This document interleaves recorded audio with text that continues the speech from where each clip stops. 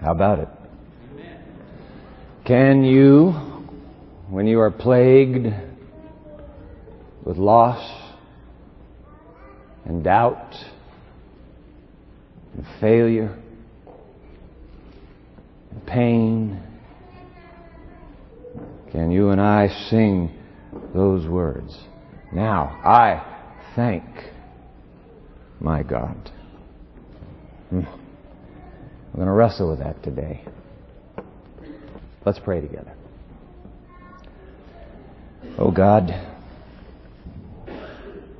plagued as we are with this business of survival, how do we thank you? Can we really? Lord, we're going to give a stiff reality check to this attitude of gratitude business. Let Holy Scripture teach us these moments we remain here in your house. We pray in Jesus' name. Amen. A thief, a robber, an intruder broke into the modest little home of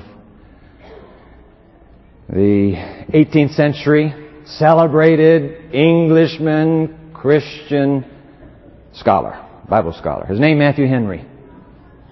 The thief broke into that little bungalow there in England and stole Matthew Henry's purse. We call it a wallet today. There's life savings in that little purse. But that cheerful little old gentleman, wouldn't you know it, the next day goes to his diary and comes up with 4 reasons to be thankful. I quote now from Matthew Henry, the great commentator's diary. Let me be thankful first, he wrote, because he, the thief, never robbed me before. That's a good attitude. Second, because although he took my purse, he did not take my life. That's good. Third, because although he took all I possessed, it was not much. Sorry, that's all you got. And fourth, because it was I who was robbed, not I who robbed. Is this some sort of Pollyanna-ish naivety that seeks to take this concept of an attitude of gratitude and apply it to survival in the third millennium? I mean, come on, Matthew Henry, please. And yet when Holy Scripture comes along and admonishes us, as it does, what do we do with this admonition? Give thanks in all circumstances, for this is the will of God in Christ Jesus for you. 1 Thessalonians 5:18. Does that admonition mean that an attitude of gratitude must be maintained in the face of deep personal suffering? I promised you last Sabbath that today, this Sabbath of Thanksgiving weekend, that we would go to a Bible teaching that would compel us to wrestle intellectually as well as experientially. And I said last week, we're going to give this attitude of gratitude a stiff reality check. Not this little namby-pamby stuff that somebody's trying to, with a little bit of alliteration, pass off on us. Well, let me give you a reality check. Saturday night, I flew out to Seattle. I hadn't planned to go to Seattle. But thanks to our new executive assistant, Sherry Davis. And we met Sherry in first service because we had some time to give personal thanks to some special people in our first service congregation. But Sherry said, you know, Dwight, this is your mother's first holiday after your dad's death in August. She's going to be at your sister's place. Your brother lives not very far away, my sister Carrie, my brother Greg. You need to be out there. And so she got on the phone and voila, a ticket. So I flew out Saturday night.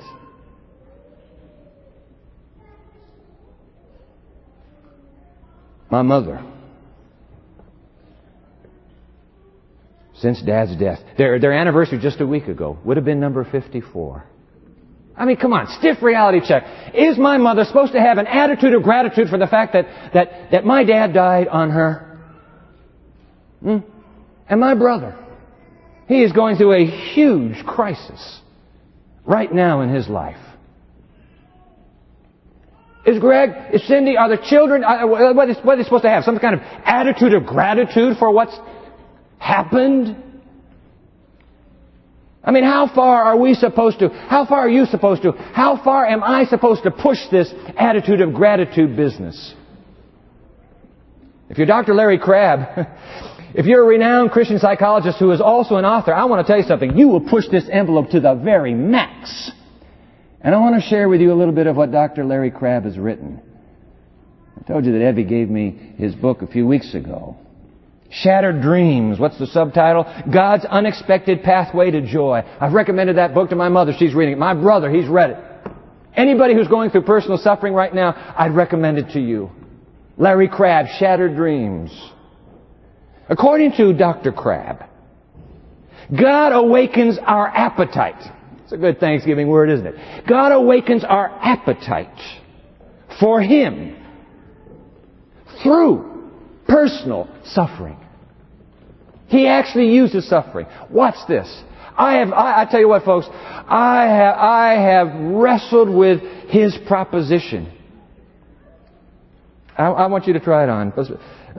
Let me read the words to you here. He, speaking of God, uses the pain of shattered dreams. Now let me hold it right there.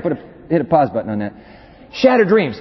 That's what Larry Crabb refers to as anything that you have longed for all your life. I've longed for a happy marriage, and your marriage turns out rotten. That would be a shattered dream, majorly. I've longed to succeed in my career, and your career poops out. That would be a major shattered dream. I always thought we'd have a happy family and that our children would all turn out perfect, and I'd be a perfect parent. Shattered dream. It's over. You're never going to have it. Shattered dreams, loss. See, that's his metaphor for personal suffering. Now let me go back to that quotation again.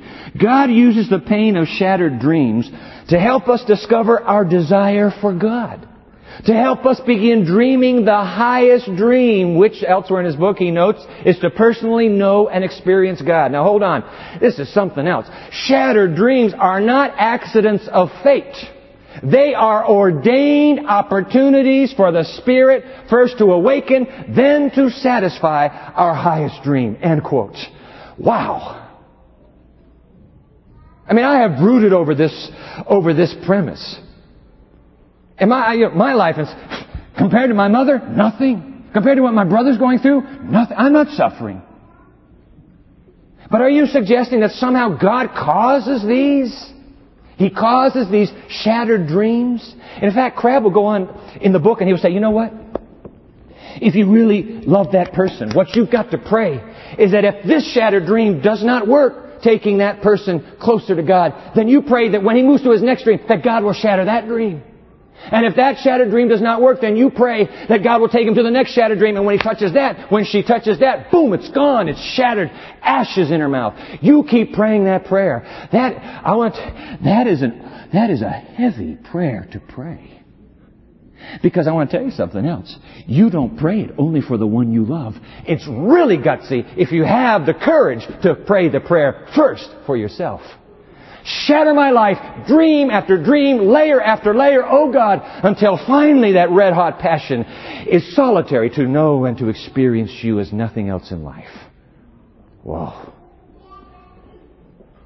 What do you think about Crabb's premise? I would have dismissed it. There's a guy trying to sell books, that's what he's trying to do. I would have dismissed it, except that on a hook, in the very back of my mind, I have been hanging a sentence that for years I have been unable to understand. I want to share that sentence with you. It's from a classic on the Sermon on the Mount called Thoughts from the Mount of Blessing. One sentence. Now I'm going to save the sentence to the end of the paragraph. I want you to get the lead up to it. When God permits trials and afflictions, okay? It is for our profit that we might be partakers of His holiness. That would be Hebrews 12:10. If received in faith, the trial that seems so bitter and hard will prove a blessing. The cruel blow that blights the joys of earth will be the means of turning our eyes to heaven. That is exactly what Larry Crabb's book is all about. Your shattered dreams will turn you turn you heavenward. Read on. This is something. How many there are who would never have known Jesus had not sorrow led them to seek comfort from Him. You see? Go through it. It'll get you to me. That's what Crabb is saying. So is this author. One more. Here's the sentence hanging on a hook in my mind. Here it is. The trials of life are God's workmen. I used to think the sentence should read, the trials of life are Satan's workmen.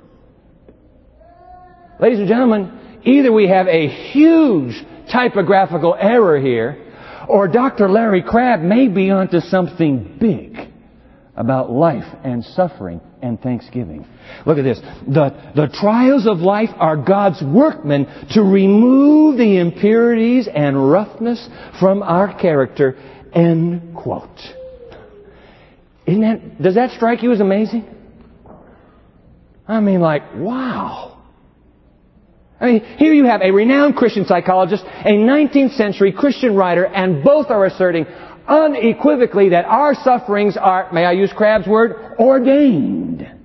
And may I use Thoughts from the Mount of Blessings word, workmen. Our sufferings are ordained workmen, designed to take us deeper and closer than we have ever dreamed we could go.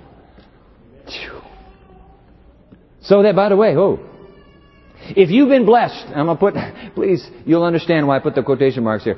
If you have been blessed by a marriage that has never satisfied your soul, you ought to thank God. Can you believe that? You ought to thank God.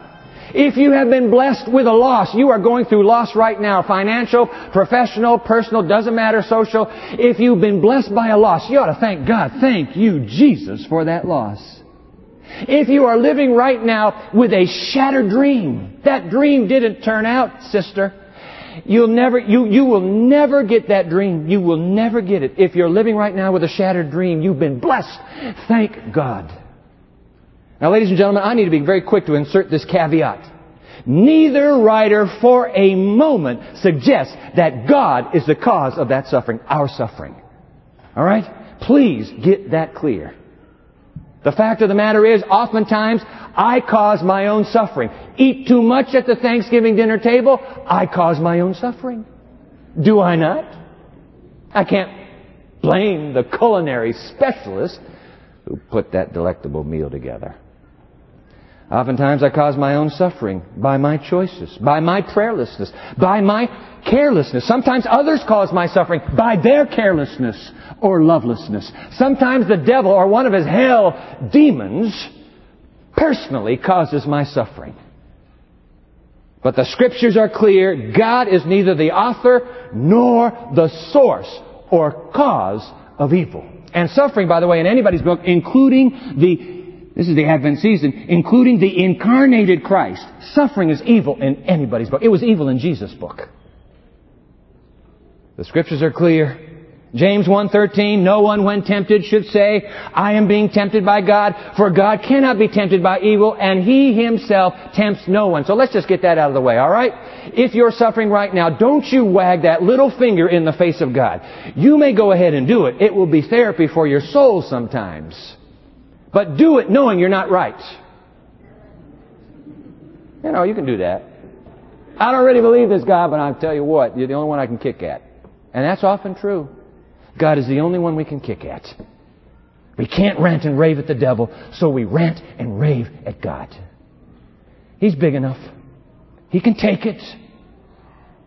Better to go to God than to not go at all. And there's some people in the midst of suffering who say, I don't go at all. And that's the ultimate tragedy. More on that in just a moment. But God does not cause. No. God is not the author of evil. No. But, and this will be for the academicians in our midst who are really fine hair splitters. This is the craw. That which is stuck in the craw. And that is, okay, Dwight, God didn't cause it. God is not the source of it, but fess up. He allowed it. And you win. You win that point. He does allow it. Larry Crabb says why? Let's check it out. Open your Bible to the Mighty Apocalypse. That's been our theme book this fall semester here at Andrews University. Nice to have all of you visitors who are here with us today. You're visiting loved ones here. We're delighted to have you. The students are gone. Glad to have you sit in that pew where they would be sitting. Let's go to the Apocalypse, the book of Revelation. All this fall we've been looking at pictures of Jesus. And that's why we have visiting friends, this picture was painted, by the way, in our very first worship service of this semester. Painted while we worshiped, right here in front of our eyes. We've been looking for the faces of Christ in the Mighty Apocalypse. We're going to go to where we left off last week. In fact, I purposely didn't read what needed to have been read last week, just 2 more verses. So let's go back to where we were last Sabbath. This is Revelation chapter 7. I'll be in the New Revised Standard Version. I think it best that we pick it up in verse 9. Revelation 7 verse 9. After this I looked, and there was a great multitude that no one could count, from every nation, from all tribes and peoples and languages, standing before the throne, that would have to be in heaven, and before the Lamb, robed in white, with palm branches in their hands, and they cried out in a loud megaphone voice, saying, Salvation belongs to our God, who is seated on the throne, and to the Lamb. Now verse 11. And all the angels, we're talking about millions and millions, stood around the throne and around the elders and the 4 living creatures, and they fell on their faces before the throne, and they worshiped God, singing. And here was our text last week. Singing, Amen, blessing and glory and wisdom. And what's the next word? What's the next word? Thanksgiving. There is thanksgiving in heaven. Only in heaven it's not an annual event, it's a daily reality. Amen, they sing. Blessing and glory and wisdom and thanksgiving and honor and power and might be to our God forever and ever. Amen. Now, there's a little more. Then, verse 13. One of the elders addressed me saying, Hey, John, you're up here. I want to ask you a question. Who are these robed in white, and where have they come from? John looks at this elder and said, What are you suggesting? I'm not the one who lives here. You live here. You answer your own question. The elder says, Okay, I will. Verse 14, and the elder said to me, These are they who have come out of the great ordeal. They have washed their robes and made them white in the blood of the Lamb. Ladies and gentlemen, there is the huge clue to how to live with an attitude of gratitude. You just read it right there. They have come, did you see this? That's why I like the New Revised here. They have come out of the great ordeal. The old King James says they have come out of the great tribulation, which being interpreted means that these people who are singing that song have come out of great suffering. Great ordeal, great tribulation, great suffering. Any way you want to stack it, it's all great and it's all bad. It's bad. Do you understand? Bad. They've come out of it. The great ordeal. Some of you listening right now on television, some of you listening right here, are in the midst of a great ordeal. It's bad what you're going through. We can't flower this up. We can't make death look like a victory. We can't make divorce look like a conquering. We can't make disease look like a wonderful advancement in your life. It's bad. They've gone through what is bad. But apparently, it must mean that when you've been through a great ordeal in life, you find greater cause for rejoicing in the life you just went through. What is this? Apparently, ipso facto, the one follows the other. Great suffering, great rejoicing. Great ordeal, great gratitude. In fact, the key is in the word thanksgiving. Do you know what the word Well, let's just look at the word thanksgiving. What is this? Verse 12, singing, Amen, blessing and glory and wisdom and thanksgiving and honor and power and might be to our God forever and ever. Amen. Do you know what that word for thanksgiving is in the Greek? Eucharistia. You see it there on the screen. From whence comes our word Eucharist. And what is the Eucharist if it is not the grand and glorious celebration of the suffering of Christ upon the cross at the Lord's Supper? Or we would call it the Lord's suffering table. Thanksgiving is embedded in the cross of human pain. Do you see that? Inseparably linked. Thanksgiving with divine and human suffering. Great ordeal, great gratitude, great suffering, great thanksgiving. Calvary. Oh, think about this, ladies and gentlemen. Calvary is the ultimate shattered dream. I want to ask you something. Did Jesus want the dream to be shattered? Did He want the dream to be shattered? No, He did not. He begged the night before. He begged, don't shatter this dream on me. But God said, no, I have an even one more greater dream. And because it is the greatest dream that can be dreamed in this universe, I have to shatter you right now. You will be shattered. But out of your shattering, the human race will be saved and know me, whom to know is life eternal.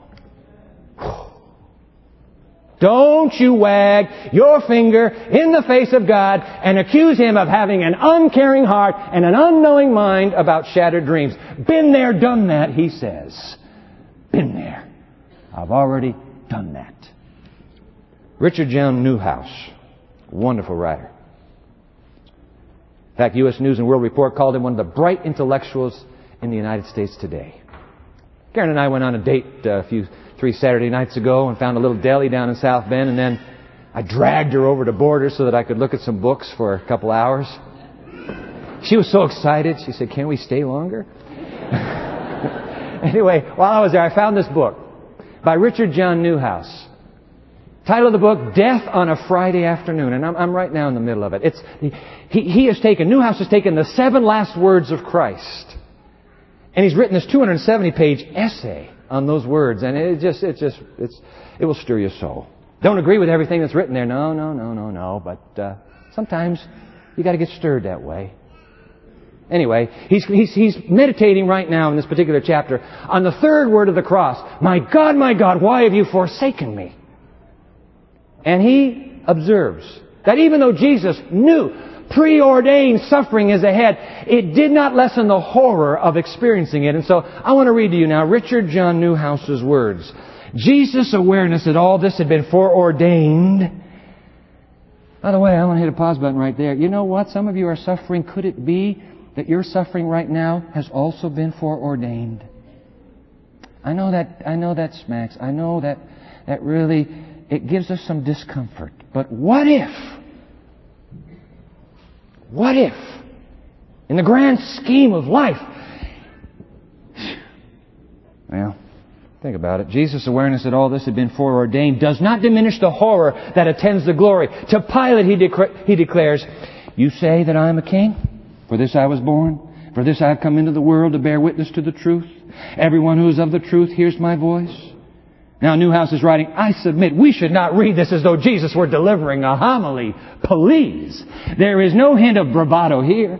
He has been arrested, humiliated, struck in the face, shuttled around from one hate-filled crowd to another. Their words, spittle sprayed with derision. That's Newhouse's language. And now he sees the agony and death looming before him. For this I was born, and for this I have come into the world. Hear him say it through clenched teeth, perspiring almost in a whisper. End quote. Clearly, Calvary, that cross over there, Calvary, is the ultimate shattered dream. It is the ultimate of human or divine suffering. And it is that cross that the Apocalypse dares to tell us is the crimson key to an attitude of gratitude. Verse 13, read it again. Then one of the elders addressed me saying, "Who are these, robed in white? Where have they come from?" And I said to him, "Sir, you're the one that knows." And then he said to me, "These are they who have come out of the great ordeal. They have washed their robes and they have made them white in the blood of the Lamb." Read, suffered. Blood-soaked gratitude. White with once pain and now glory. Which surely must mean that when you've been through the great ordeal of life, see it says great ordeal, you know what? You are going to go through the great ordeal one day. Some of you have already been there. Some of you are there now. For some of us, it is still coming. I had someone come up to me after second church during Sabbath school, and this physician said, "Man, Dwight, I really don't like this thought. I mean, please, this great ordeal is still coming." Yep, it's still coming. You don't have to panic. Watch what happens here. You don't have to panic. But if it hasn't come, it'll come. By the way, don't ask for it. Don't ask for it. You'll get it soon enough. Be thankful when it comes. Don't rush it, please.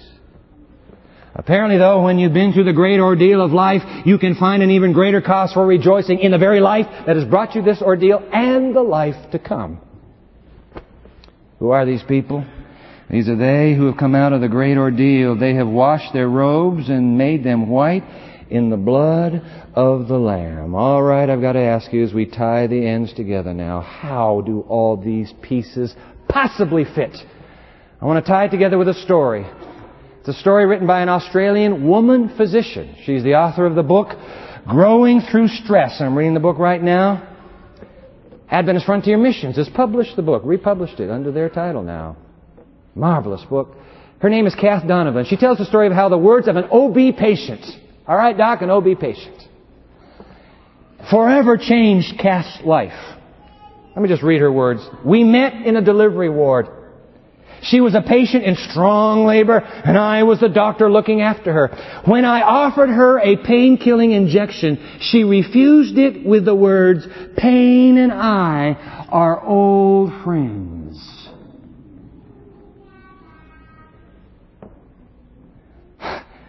Kath Donovan writes, I wouldn't recognize her if I saw her again, but few people have influenced my life more. I used to have a very clear and simple view of pain. It was the enemy. My job was to keep it away from the patients in my care, but this woman, who only briefly touched my life, opened my mind to a far broader view of it. Could pain really be a friend? Could it have a positive place in my life?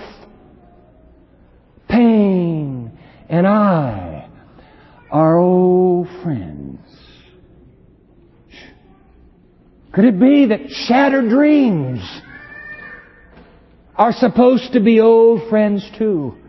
That what we once thought were enemies are in fact ordained workmen sent by God to take us to a deeper place we have never in our lives ever been. And we can't get there without the shattered dream. Martin Luther is absolutely right. Without great assaults and trials, God's grace and goodness cannot be understood. You're not going to get it unless you have shattered dreams, the mighty reformer writes. And then that author, you know, the one who wrote Thoughts on the Mount of Blessing? I took a sentence from that author and scribbled it right by Peter's denial in Matthew 26. I have these words written there. It's a heavy line. There are some lessons that will never be learned except through failure.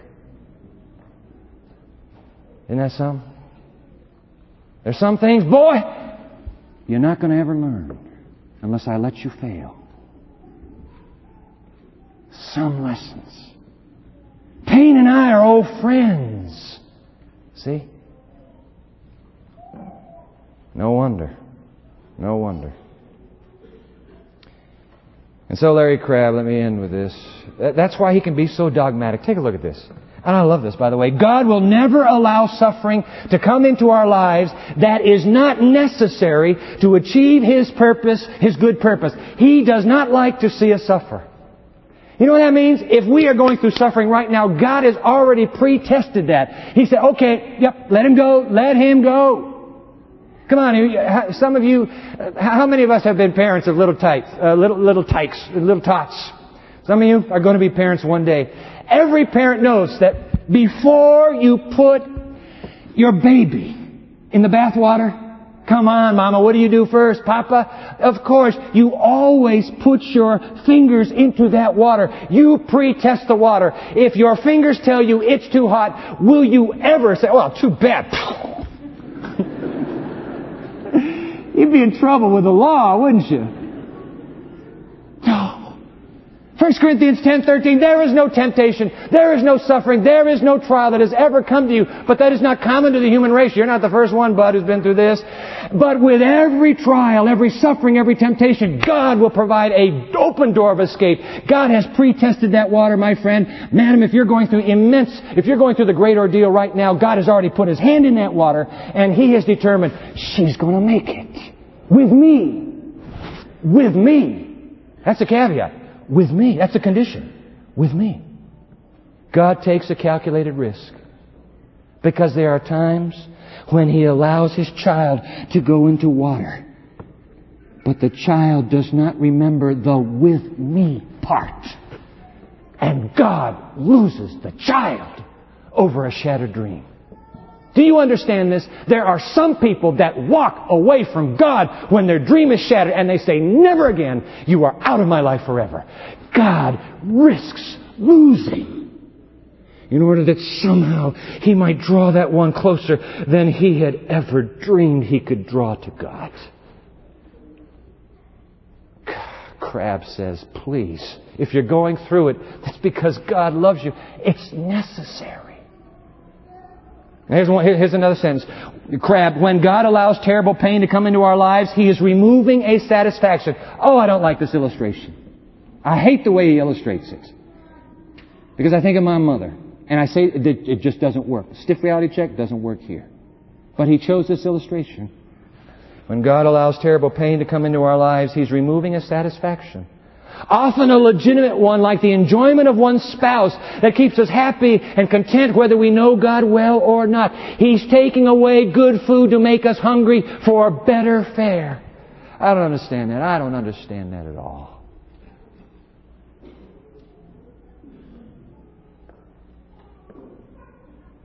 Finally, he writes, perhaps we're meant to learn. Now this is good. Perhaps we're meant to learn that the richest hope permits the deepest suffering, which releases the strongest power, which then produces the greatest joy. Maybe, he concludes, there is no shortcut to joy. No shortcut. You know somebody going through a crisis right now? Go to that somebody. You can't let a loved one of yours go through the crisis alone, for Pete's sake.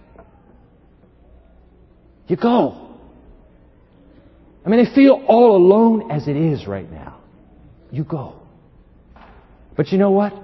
You don't go to take away the pain. You can't do it anyway.